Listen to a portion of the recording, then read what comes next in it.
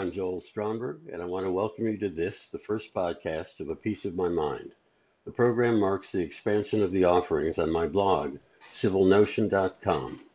Today, I'm directing my attention to the alchemistic role of the climate youth movement that promises to turn base political words into precious political will. Thanks to an extraordinary 16-year-old Swedish teenager named Greta Thunberg, millions of youth around the world have taken to the streets with the goal of getting older, if not always wiser, government leaders to act on the evidence-based warnings of the global science community. These young hawks are promising to keep the feet of political leaders to the fire until they either act or are replaced by leaders who will. Today's climate champions follow in the footsteps of the children of Birmingham, Alabama, who, in 1963, marched against segregation when their parents couldn't, for fear of losing their jobs. Shot by water cannon and attacked by police dogs, those children changed the face and the fate of the civil rights movement, as their bravery was captured in pictures that appeared in newspapers around the world. Ms. Thunberg is not the only young person who fears a stunted future caused by centuries of unsustainable energy and environmental practices. A recent Washington Post Kaiser Family Foundation poll found that 86% of U.S. teenagers believe what the world's scientists have consistently been saying are the causes, consequences, and needed responses to Earth's climate crisis. For months, Ms. Thunberg stood a solitary watch outside the Swedish parliament, waiting for some sign that the government leaders within were finally ready to act on what the world's scientists have been saying with increased urgency would be the impoverished fate of future generations should too little be done too late to curb the emission of greenhouse gases and the wanton destruction of natural ecosystems. Tired of waiting for their elders, today's youth are standing up for themselves and future generations, demanding of governments what is well within their powers to secure: a habitable environment in which the health and welfare of citizens are protected. The 21 plaintiffs in Juliana versus the United States have been standing for 4 years in a federal district court in Oregon, asking it to declare a habitable environment a constitutionally protected right, a right the authors of the Constitution were unlikely ever to have contemplated, let alone discussed, in a pre-industrial America. The right of a habitable future, however, is no less essential to the formation and maintenance of a more perfect union than the right to an education or to vote. 57% of U.S. teenagers are afraid of what the world will become should the U.S. government and those of other nations fail in their obligations to check the forces responsible for Earth's warming. What these forces are is no mystery. Evidence linking the emission of greenhouse gases like carbon dioxide and methane from fossil-fueled power plants and the exhausts of planes, trains, buses, autos, and boats to Earth's rising temperatures is everywhere. Rising temperatures are contributing factors to the fires in California, historic flooding from storms in the Midwest, and shrinking coastlines because of rising ocean waters. U.S. teenagers are not the only ones fearful of their future. The recent student climate strike saw an estimated 4 million, mostly young protesters, standing tall with Ms. Thunberg and the plaintiffs in the multiple Juliana-inspired cases now in the courts. As the climate summit got underway in New York this past September, 16 young climate activists, including U.S. teens Alexandria Villaseñor and Carl Smith, filed a petition with the UN Committee on the Rights of the Child. The petitioners are asking the committee to find, based on available scientific evidence, that climate change is a children's rights crisis. In Afghanistan, students risked their lives to march in solidarity, demanding their government and those of other nations listen to and then act on what the mainstream climate science community is saying is the greatest external threat to nature and society since the Great Extinction, greater even than the conflicts between warring religious and political factions that are tearing nations apart, factions that fail to comprehend, or perhaps just to care, that we are all in this together. There is no place to hide from the consequences of climate change. There are no walls high enough to stop a neighboring state's greenhouse gas emissions from harming the health of downwind communities, or to keep their ecosystem from spiraling out of balance with the loss of bee populations that food crops depend upon for pollination. The fires now burning in the Amazon are not only adding carbon to Earth's atmosphere, they are destroying a forest capable of single-handedly absorbing 5% of all the CO2 the world emits each year. Displacement of populations due to warming temperatures is increasing. According to the UN's Intergovernmental Panel on Climate Change, rising temperatures have already had a significant effect on human migration, particularly from agriculturally dependent countries lacking the funds necessary to invest in resilience and adaptation. The World Bank estimates that the number of people susceptible to poverty who will be exposed to climate-related risks will increase by several hundred million by 2030. The Pentagon has predicted that climate-forced migration will result in greater competition for increasingly scarce arable lands and potable water sources, inevitably spawning armed conflicts, ultimately raising security concerns in the US and elsewhere in the world. Many of the Central American immigrants now trying to get into the US have left their coffee farms, in part because temperatures on their mountainsides keep rising. Trump's denial of climate science and his casting of climate change as a partisan issue blinds him and other deniers from considering investments in community resilience and sustainable agricultural practices in Latin America a more effective answer to illegal immigration than locking them up, a response that carries with it substantial political and economic benefits for both the giver and receiver of aid. Ms. Thunberg and other youth leaders have become lightning rods to science deniers who dismiss their evidence-based statements on the causes of climate change by casting aspersions on their ages and accusing their parents or progressives of using them as unwitting shills incapable of critical thinking. At the UN summit, Trump walked right by the 16-year-old Greta after her stinging and very emotional speech, punctuated with tears of what appeared to be both frustration and anger. Thunberg told the summit audience that all government leaders seemed able to talk about, with the world at the beginning of a mass extinction, was money and fairy tales of eternal economic growth. One of those tales being that today's problems could be solved by business as usual practices, along with some modest technical breakthroughs. The moment of Trump's passing was captured by a photographer. Ignoring the young woman's presence, Trump stood mute, looking straight ahead as if to convince himself she wasn't there, though she stood quite near, glaring at him with daggers in her eyes.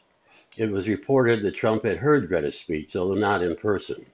Later that day, he tweeted a message dripping with sarcasm. She seems like a very happy young girl looking forward to a bright and wonderful future. So nice to see. Really, Mr. President? You're trolling a 16-year-old now? Unbowed by Trump's lame attempt at sarcasm, Thunberg appropriated his words, turning them into her Twitter bio.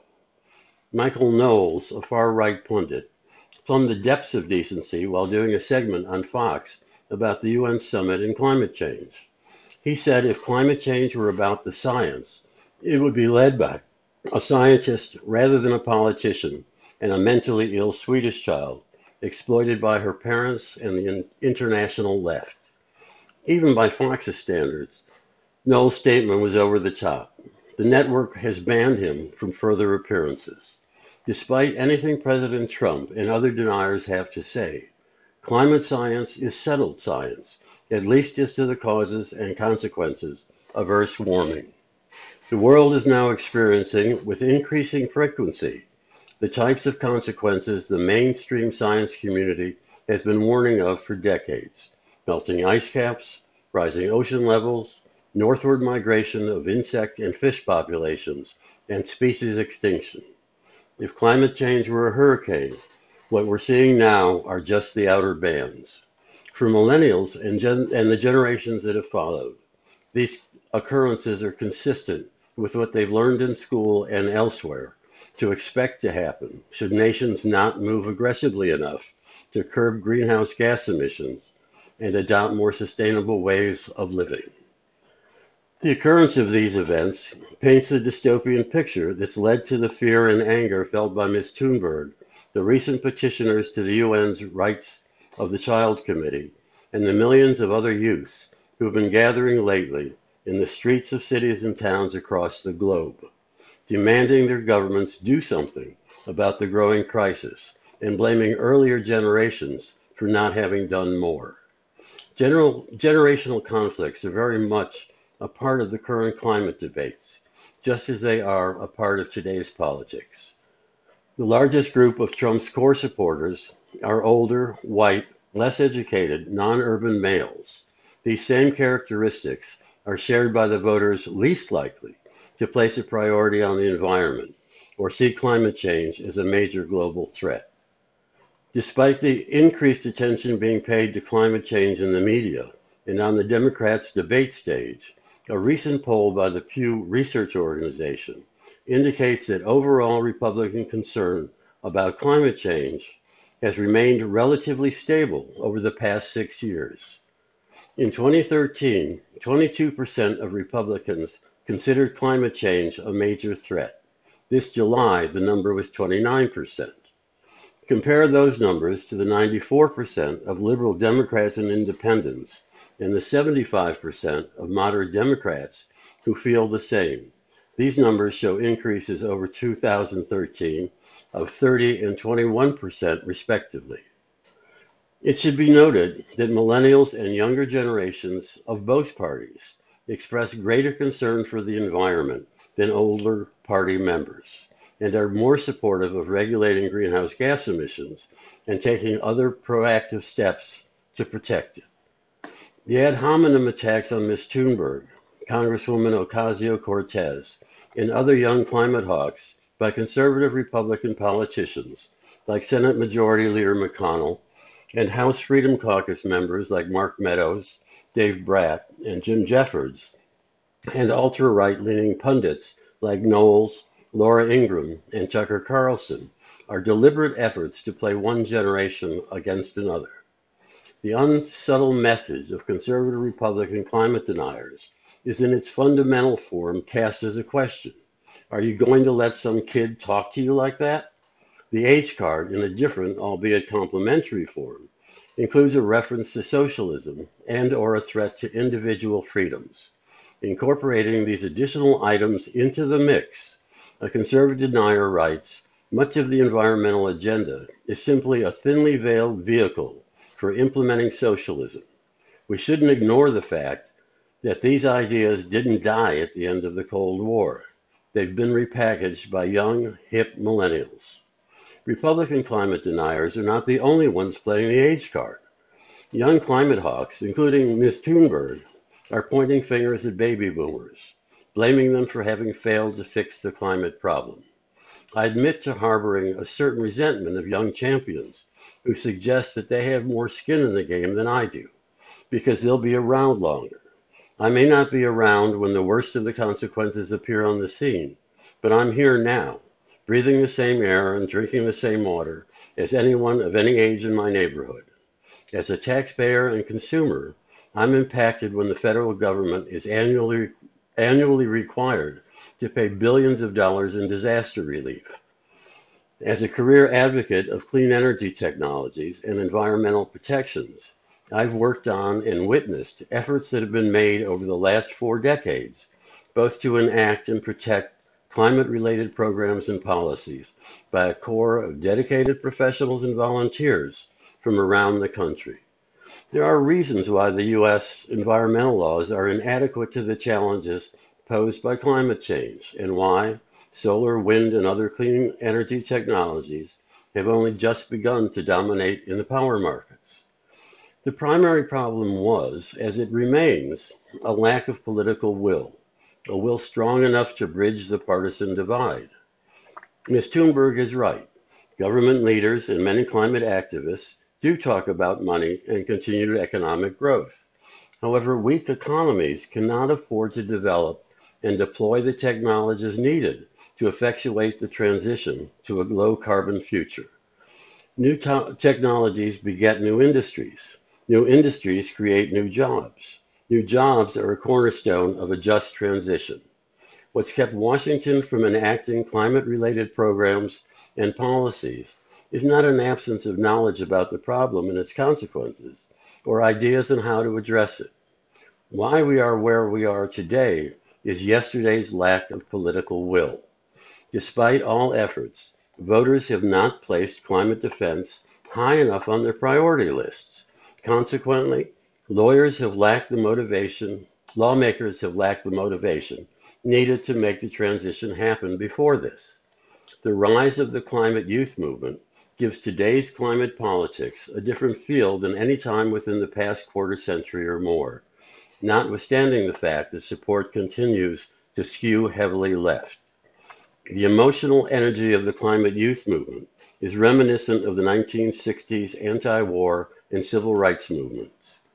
The real test, however, will come in November 2020. Although a substantial number of student demonstrators will not be eligible to vote in the next national elections, there is nothing stopping them from influencing the outcome through their considerable organizational and social media skills. Should the youth movement succeed in bringing out the environmental vote in 2020, it would mark a new era in climate politics. Whether a new era will be ushered in depends upon multiple factors, including maintenance of the explosive momentum of interest we're now witnessing through next November and the selection of achievable policy targets. Both factors just happen to be the focus of the next A Piece of My Mind podcast. In the meantime, if you have any questions or comments, please don't hesitate to use the contact form on the Civil Notion site or by emailing me at jstronberg@civilnotion.com. You can also sign up on the site for notices of new postings of articles, the twice-weekly newsletter Climate Politics, and of course, new episodes of A Piece of My Mind. Until then, thanks for listening.